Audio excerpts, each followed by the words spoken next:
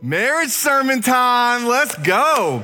Get your elbows ready to do a little. No, I'm kidding. Please don't do that. I don't get that because I'm not sitting down there by Jamie. But what I will get is my words lovingly reminded to me after I preach them. So, anyways, I don't know what's worse, to get an elbow bump or that happening. But let me do this. If you're married, this is going to be easily applicable, right? We'll go right to it. If you're not married, if you've never been married, if you used to be married, here, but before you just stand up and walk out, let me just say this. I think this is huge for you because I think God has uniquely placed you, given you influence in other marriages in your life. Do you not have children who are married, coworkers who are married, family, friends, and neighbors who are married? And I think you could even take these principles, and as your married friends would come to you and say, well, this is happening, right? You can again minister to them in amazing ways. So I want to begin by talking about smell. So just over the past couple days, we're all at the house together. One of the things I love doing is waking up and cooking breakfast for my family. That must always constitute bacon frying in the pan, right? And so actually there's a time where we bought low sodium bacon, and just so you know, just spoiler alert, they just take normal bacon and they cut it in half and charge you the same amount. So if you have low sodium bacon, just wrap it in regular bacon, you'll be good to go. But I love cooking for my family. I love cooking bacon, right? Maybe I'm a little bit of controlling issue, or just love serving my family that way. But what happens when I cook that bacon? What happens to that smell? Wafts all over the house, right? It does not stay in the kitchen. It goes to the bedrooms. It goes to the formal. It goes to the living room. It gets all over my clothes. And so if you've been frying some bacon, right, you even leave and go out to town and people are like, did you have bacon that morning? And you're like, yes, I did. You know, you wear that smell with pride. You come back later that day, it's still in your home, right? It has saturated and permeated every fiber. And this is a good smell. But now, there is a time in mine and Jamie's life where a smell permeated and saturated and soaked into every fiber of our house that was the complete opposite of bacon. It was putrid, it was rotten, and it stunk. And so the way it kind of happened was, is that Jamie and I, we went out for a date. What we do is we just put the kids to bed and have them sleep, and we sneak out real quick. No, I'm kidding, we don't do that. We got arrested for it, and they told us we can't do that anymore. So now we have caregivers come over. So the caregiver's over. Jamie and I are having a great time, getting reports back. Everything's going well. And then on our way home, we kind of turn the corner onto our street, and we catch a whiff, even in the truck. And so we're like, oh, that's terrible. What is that? It must be somebody else's home. Well, so as we kind of pull up to our driveway, get in there, it's like we get out and we're like, this is obviously our home. It's this just putrid, rotten smell that's coming.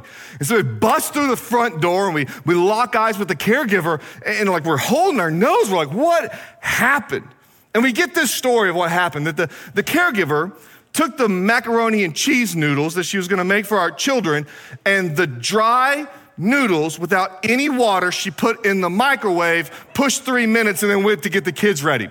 So I had dry mac and cheese noodles just incinerated and nuked in my microwave for 3 minutes. And so it's hard to describe that smell to you. So I would just encourage, go home and try it. That way you can really feel what I'm feeling.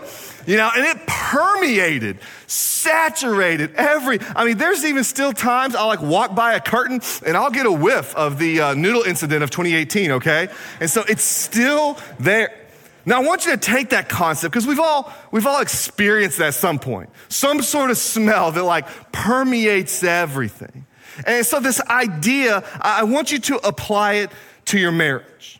And I want you to ask, what is it that has soaked and saturated and permeated every aspect and element of your marriage?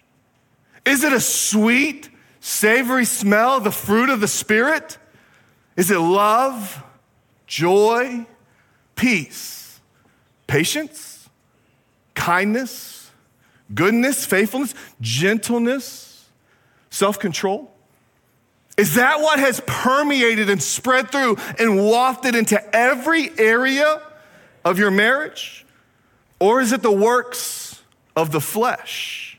That one Bible translation puts it this way: the behavior of the self-life is obvious. Sexual immorality, lustful thoughts, pornography, chasing after things instead of God, manipulating the other, hatred of those who get in your way, senseless arguments, resentment when others are favored, temper tantrums, angry quarrels, only thinking of yourself, being in love with your own opinions, being envious of the blessings of others, uncontrolled addiction, wild parties, and other similar behaviors. I think it's an important question to ask: what saturates our marriages? Because what saturates your marriage is also the scent your marriage gives off to others.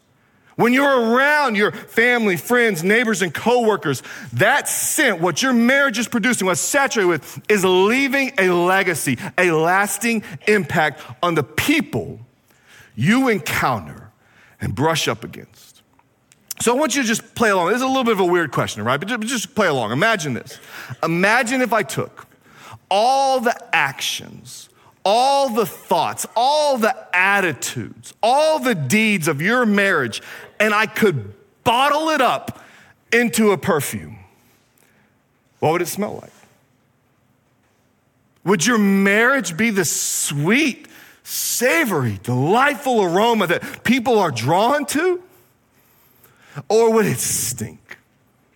Be such a turnoff. People would hold their nose around it. See, each of us, we all know of great marriages.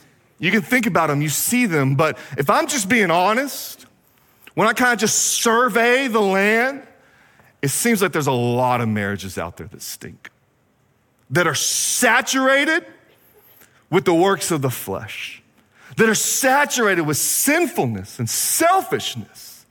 And you know what happens when you encounter a bad smell? You're turned off to it. It's actually to protect you. Like, I don't want to partake of this because it smells terrible. And I think when our world watches some stinky marriages, they're turned off to it. And I believe we are leaving a low-view legacy of marriage. The data bears this out. The divorce rate today is nearly twice of what it was in 1960.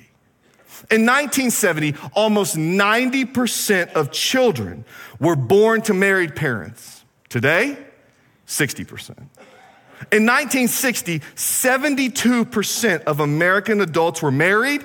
In 2008, it was less than 50. We know that over 50% of marriages end in divorce. And I oftentimes wonder if we think the other 50% are really even happy. Like, are they just like, oh, it's the old ball and chain? I mean, it makes sense on paper. Where else would I go? Is this as good as it gets? I mean, we're business partners, right? We're practical. And so our world, like Chris Rock, the comedian, he kind of took this modern view of marriage and he made this joke. You can either be single and lonely or married and bored. And I think our culture goes, but no, that's a lose-lose.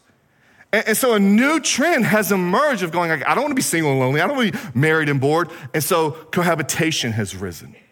Today, over 50% of couples who are married lived together before they were married. Back in 1960, almost no one did. That number almost didn't even exist. When I look around, if I'm honest, I think we're leaving a putrid legacy of marriage. And so I ask, can anything be done?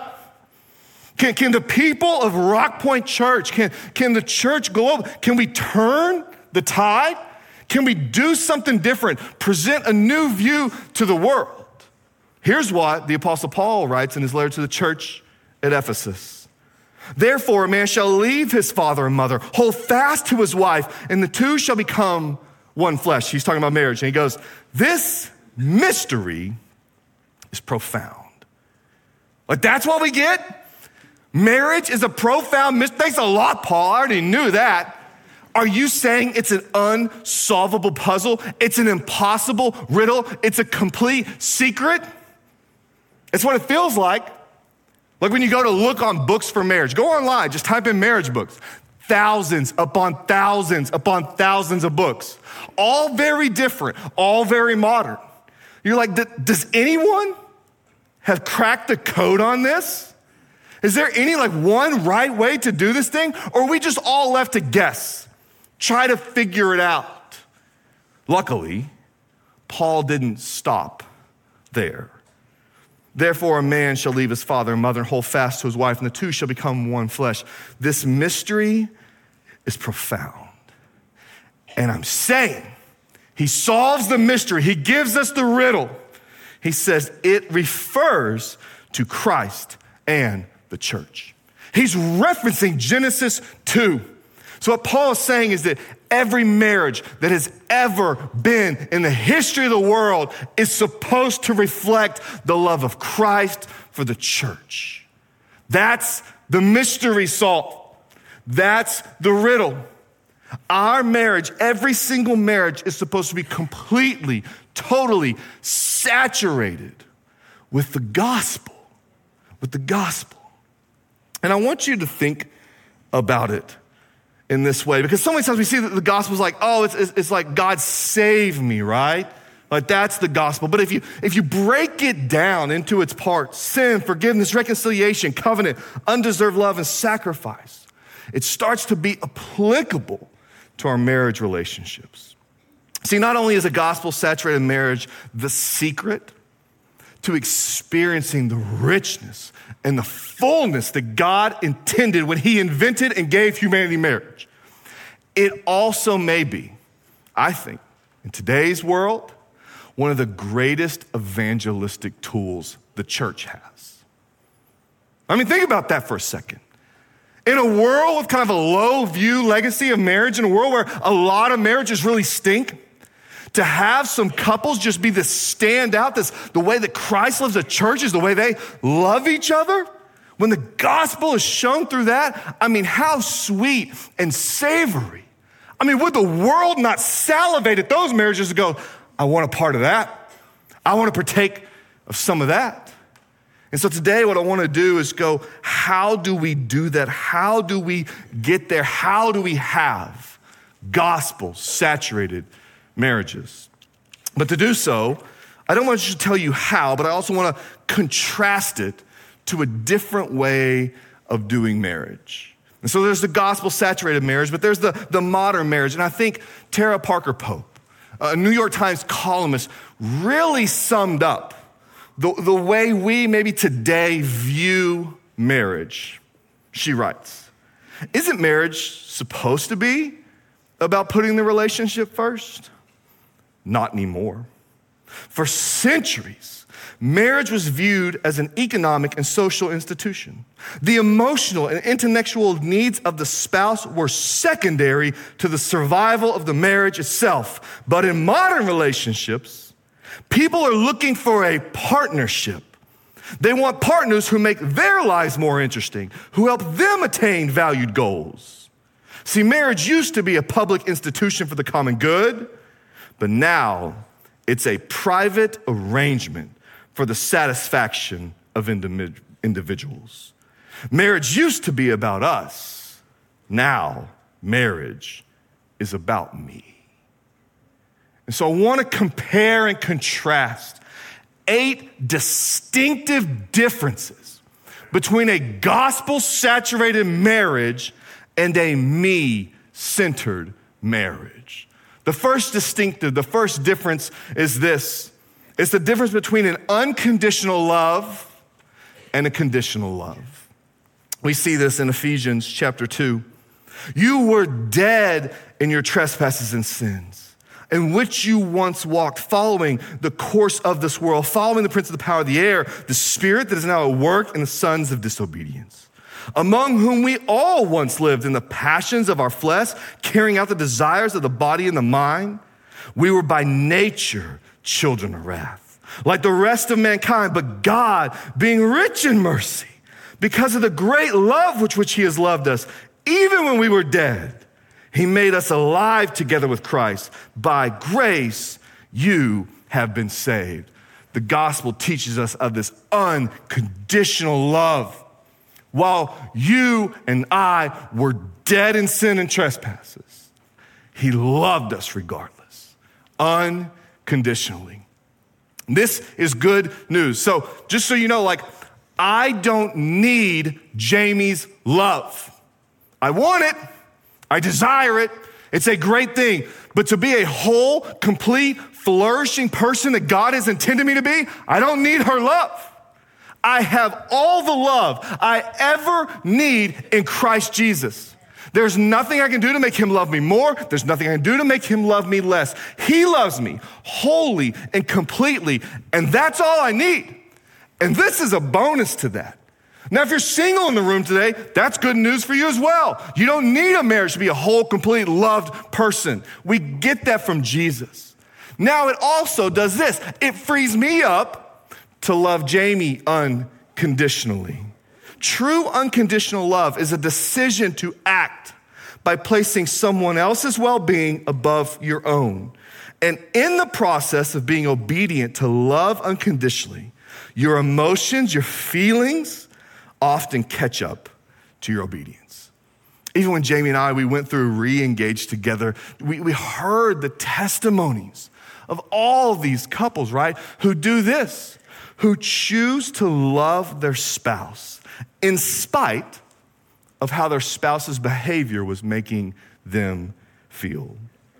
So at the end of each one of these little distinctive differences, I want to give you kind of this is what gospel-saturated marriage says, and this is what me-centered marriage says. So the first distinctive difference is this unconditional love versus conditional love. I think a gospel-saturated marriage, you would think you would act in accordance to this.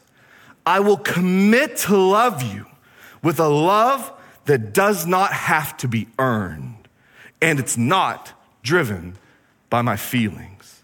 But a me-centered marriage would say this: love is an emotion that dictates what I do. My love is conditioned upon how you make me feel, and I will conveniently choose to love you when you've earned it. That's not a safe love. That love's not sure, it's manipulative and can easily be taken away. The second distinctive between a gospel-saturated and a me-centered marriage is the difference between initiating versus waiting. We see this in Romans 5, 6 through 8. For while we were still weak, at the right time Christ died for the ungodly. One will scarcely die for a righteous person, though perhaps for a good person one would dare even to die. But God shows his love for us, and that while we were still sinners, Christ died for us. While we were weak, while we were still sinners, Jesus moved toward us, came toward us, initiated. He didn't just sit back and go like, I'm just gonna wait till they feel sorry, till they realize what they've done. I'm gonna let them take the first move. He did nothing wrong, and he came all the way and absorbed it all. That's the gospel, and we apply that to our marriage. I think you get these kind of statements in a gospel-saturated marriage. I'll humble myself for the sake of the relationship. I'll be the first to go. I'll initiate the conversation. I'll initiate restoration, even if I wasn't in the wrong. But a me-centered marriage says something like this: I'll wait for them to get their act together. I'll wait for them to feel sorry. I'll let them suffer a little more and learn their lesson. Think about what they've done. Heck, I may never go. I may never take one step in their direction. I'm just gonna sit here and wait for them to come to me because they've wronged me. Third distinctive difference between a gospel-saturated, me-centered marriage is the difference between grace and justice. 1 Timothy 1:9 says this: that God saved us. He called us to a holy life, not because of anything we've done, but because of his own purpose and his grace. This grace was given us in Christ Jesus before the beginning of time. Now, grace is undeserved, unearned, unmerited favor. And it says here in this verse that you received grace before the beginning of time. You didn't even have an ability, the capability to earn or unearn, right? God just lavished it on us, not because of anything we've done. So the gospel is that you are so lost and flawed and sinful that Jesus had to die for you. But you are also so loved and valuable that he was glad to die for you, to give you what you did not earn or deserve. So a gospel-saturated marriage would say this: I can give what isn't earned, what isn't deserved, because I've been given what isn't earned and what isn't deserved. Ways that grace can kind of play out in a gospel-saturated marriage. If you did not hear Ron's sermon last week on forgiveness, go listen to it. It's incredible, a great way that you can apply the gospel to your marriage and give grace. I just think another outworking of this is the way we speak and talk about our spouses. I mean, you want to talk about an aroma that the world picks up on about Christian marriages? Is the way we talk about our spouse. And you can give them grace. You can talk about them in a way that they don't deserve. Absolutely. You can dog them and say this and, oh, if they would just da-da-da-da. I don't think Jesus did that for me. Oh, Destin, such a loser. I can't believe this guy, when he get his stuff to get right, he looks at us and he says, my beloved. I mean, I think even Jesus speaks about us in a way that we don't earn or deserve. And it would lead us to do the same with our spouse. But a me-centered marriage would tell it exactly like it is. I'll just do what needs to be done. I will give exactly what is deserved. Fourth distinctive between gospel-saturated and me-centered marriage is self-sacrifice versus self-fulfillment. We see this principle from Philippians 2. Do nothing from selfish ambition, but in humility count others more significant than yourselves. Let each of you not look to your own interest, but also to the interest of others. Have this mind among yourself, which is in Christ Jesus, who though he was in the form of God, did not count equality with God a thing to be grasped, but he emptied himself. He took on the form of a servant, being born in the likeness of men, being found in human form. He humbled himself, becoming obedient to the point of death, even death on the cross. There is a reason each and every one of us want to pursue self-fulfillment over self-sacrifice. That's because you've been hurt. You've been wounded. You've been scarred and done wrong against in some form or fashion, in one way or another. And so it's just natural. We all kind of bow up and go like, not again. I got to protect me. I got to be out for me. It's about my self-fulfillment. Right? And so we go, how in the world could I ever be happy if I'm self-sacrificing versus being self-fulfilling? Tim Keller, in his book, The Meaning of Marriage, he writes this. Some will ask, if I put the happiness of my spouse ahead of my own needs, what do I get out of it? The answer is happiness. That's what you get. But it's a happiness through serving others instead of using them. A happiness that won't be bad for you. It's the joy that comes from giving, from loving another person in a costly way. See, today's culture of the me marriage finds this very proposal, the putting the interest of your spouse ahead of your own, as oppressive. But you were created to love God and to love others. And when you love yourself more than God and others, you're violating the very thing that you were created to do. So I took this sermon, I sent it to some people and just asked for some feedback, help me make it better for Sunday. And one person said, like, Destin, one of the things you need to do is like put some personal examples in there of like how you're a terrible husband, and that'll help everybody like take you off a pedestal. I'm like, nobody, if you know me, I am not on a pedestal. So here's my vulnerability to you, and you can pray for Jamie because now you have insight to our marriage. So it was early in the marriage. I still remember we were in Round Rock, Texas at the time, like 700 square foot apartment, and we were having Chick-fil-A, and it was date night, so I splurged, and we like value sized it, okay? And but I was hungry, and so we're there, we're sitting down, and Jamie's coming from the kitchen, and she rounds the corner, and she like gets her hip into like the bar, right? And so she falls down on the ground, just kind of like writhing in pain. Now, just cut the scene, okay? Any average husband would probably go, You okay? I mean, that's average, right? That's the low bar, okay? You know, a really good husband would like sweep her up and brush her, you know, like. So here's what I did. As my wife is writhing on pain on the ground, I take some of her chicken nuggets. I was hungry. We didn't have a lot of money. I almost didn't even acknowledge her. I look back. Y'all can pray for Jamie, right? And I've chosen myself over her every day. Every day. Every time the baby monitor goes off. Every time I see a dirty dish in the sink. Every time I want to go play golf, right? And that's who we are. There's this desire for self-fulfillment. But telling you that story, did that bring me happiness? A couple extra chicken nuggets? There's a greater happiness that would have been attained had I gotten on the floor, loved and ministered, and cared for her needs above my own. A gospel-saturated marriage says this: I'll seek to serve before being served. I'll seek to meet the needs of my spouse before meeting my own. I'll use all I have to see my spouse flourish.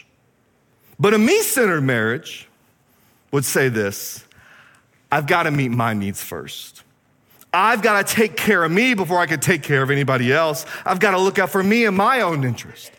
I can't get behind helping someone else get ahead.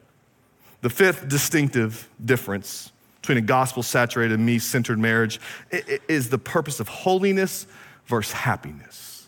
I think we see this emerge from Romans 8. For we know that those who love God, all things work together for good for those who are called according to his purpose. For those whom he foreknew, he predestined to be conformed to the image of his son. Just so, a little side note here, we so misinterpret that, like, oh, God's gonna work everything out for the good. What the good is referring to is you're being conformed into the image of his son. So Jesus loves you right where you are, but he also loves you too much to let you stay right where you are. The gospel has never been about just one decision that stamps my ticket for heaven one day. That happens, but there's an entire process of sanctification that goes on from the moment of salvation, that every second of every day we should be conformed into the image of his son.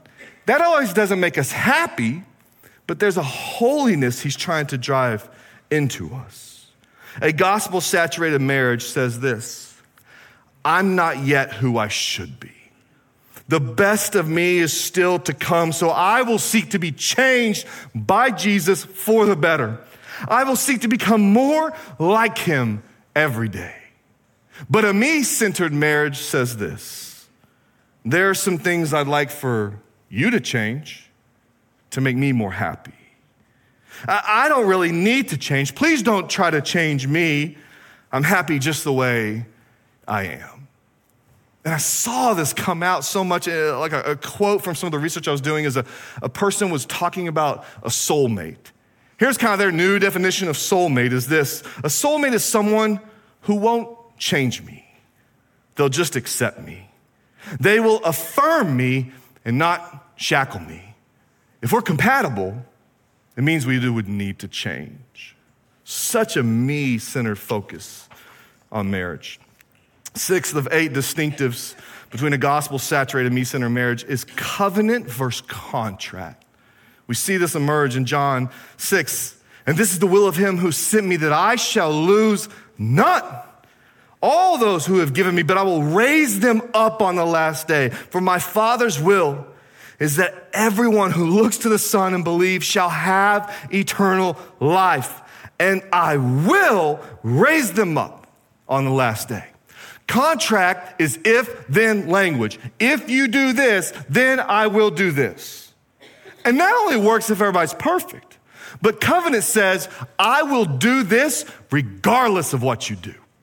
And when you look at the gospel, it's covenant. Jesus didn't say, if they behave, if they get it together, If they're nice, I'll raise them up. You put your faith and trust in Jesus, he said, I will. Covenant. And so apply that to our marriage. A gospel-saturated marriage says this: I will be faithful. I am committed to you. I'm in every word of our vows. I covenant with you. You don't have to earn. It's not conditional, like I'm going to do this regardless of what you do. But a me-centered marriage says this: I'll try to be faithful. I want to be faithful. If all goes well, I'll be faithful. I'm committing to you now. But if it goes south, something happens, if you change, if it gets hard, if you don't keep up your end of the bargain, if there's a better option, if it's not going to be the best for me, then I might be fickle instead of faithful. Seventh distinctive difference between gospel-saturated and me-centered marriage is new being versus new behavior. 2 Corinthians 5 tells us that therefore, if anyone is in Christ, he or she is a new creation. The old has passed away, the new has come. For our sake, he made him to be sin who knew no sin, so that in him we might become the righteousness of God. You know how to get a bad smell out of something? Middle school boys, it is not to spray Axe all over the place. That's not gonna work. That's gonna make the problem worse. And so many times we just want to cover up bad smells. What happens is it dissipates and it fades and the bad smell is still there. You know how you get rid of a bad smell? You have to have something that absorbs the bad smelling molecules and eradicates them. On the cross, Jesus absorbed the sin, the stench of sin. And when he raised from the grave, he has defeated that. And so you take that and you apply that to your marriage. And a gospel-saturated marriage says this: I'm no longer a slave to sin. I'm a slave to God, a new creation filled with the Spirit, robed in the righteousness of Christ. I'm not just sprinkling new behaviors over the top of our marriage. That's not going to work. That's Axe body spray. You have to be a new creation. It has to be absorbed and eradicated. A me-centered marriage would say, I'll try harder.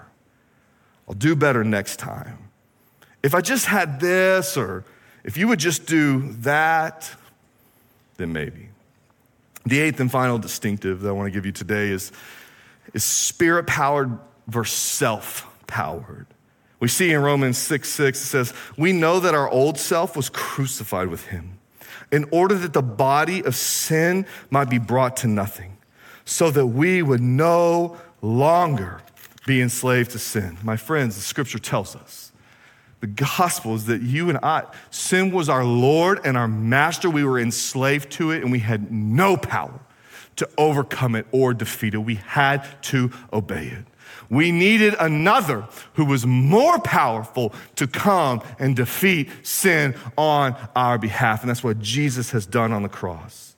And therefore, as believers, we can truly obey all that God calls us to do in our marriage, regardless of any circumstance. Yes, you may need counseling. Yes, you may need time and space. Yes, you may need to sign up for a class and get some practical communication skills.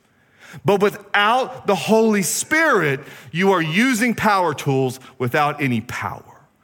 And it's not self-powered, right? It's Holy Spirit, Galatians 5:16. But I say to you, walk by the Spirit and you will not gratify the desires of the flesh. So a gospel-saturated marriage would say something like this: God is strong enough. He can make a way. He will sustain me. He'll guide me. He'll give me the wisdom. But a me-centered marriage would say, I'm strong enough. I'm smart enough. I'm networked enough. I'm disciplined enough. And the result of that is either pharisaical pride or shame and failure. English poet William Blake, long ago, I think he captured the essence and the outcome of a gospel-saturated and me-centered marriage in this poem. A love that seeketh not itself to please, nor for itself hath any care, but for another gives its ease, will build heaven and hell's despair. but a love that seeketh only self to please, to bind another to its delight, joy in another's loss of ease, builds a hell in heaven's despite. A more modern writer, I think, would use these words to describe the difference between a gospel-saturated, me-centered marriage. When one spouse asserts self-centeredness, me-centered marriage, the other spouse immediately becomes more impatient, resentful, harsh, and cold. In other words, they responded to the self-centeredness of their partner with their own self-centeredness. Why? Because self-centeredness, by its very character, makes you blind to your own while being hypersensitive, offended, and angered by that of others. The result is always a downward spiral into self-pity, anger, and despair. And the relationship gets eaten away to nothing.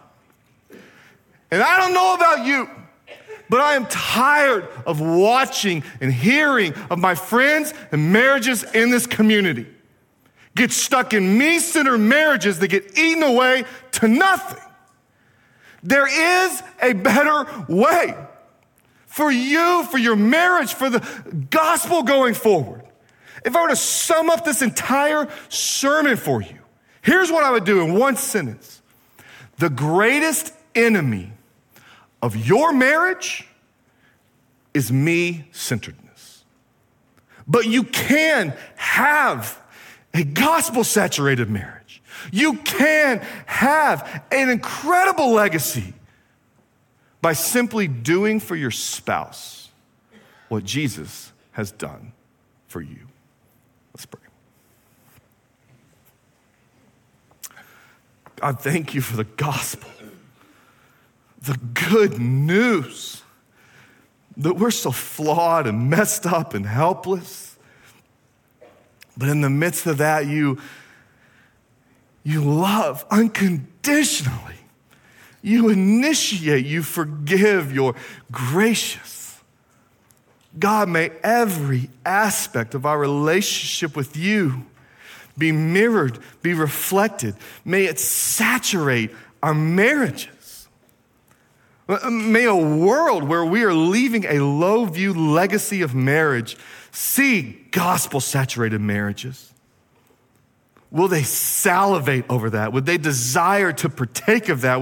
Would you use our marriages to be one of the greatest tools of bringing people to a saving faith in you, Jesus? So God, help us. Each and every day we're going to stumble and fall and fail and mess up, and we just need your grace, fresh and anew. God, wherever people's marriages are at, let them know that there's hope. You're not bad-mouthing them and bad-talking them. You have power, reconciliation power. You've got better for them. So God, help us all to treat our spouse the way you have treated us. May that be a glorious scent and aroma to a watching world. Amen.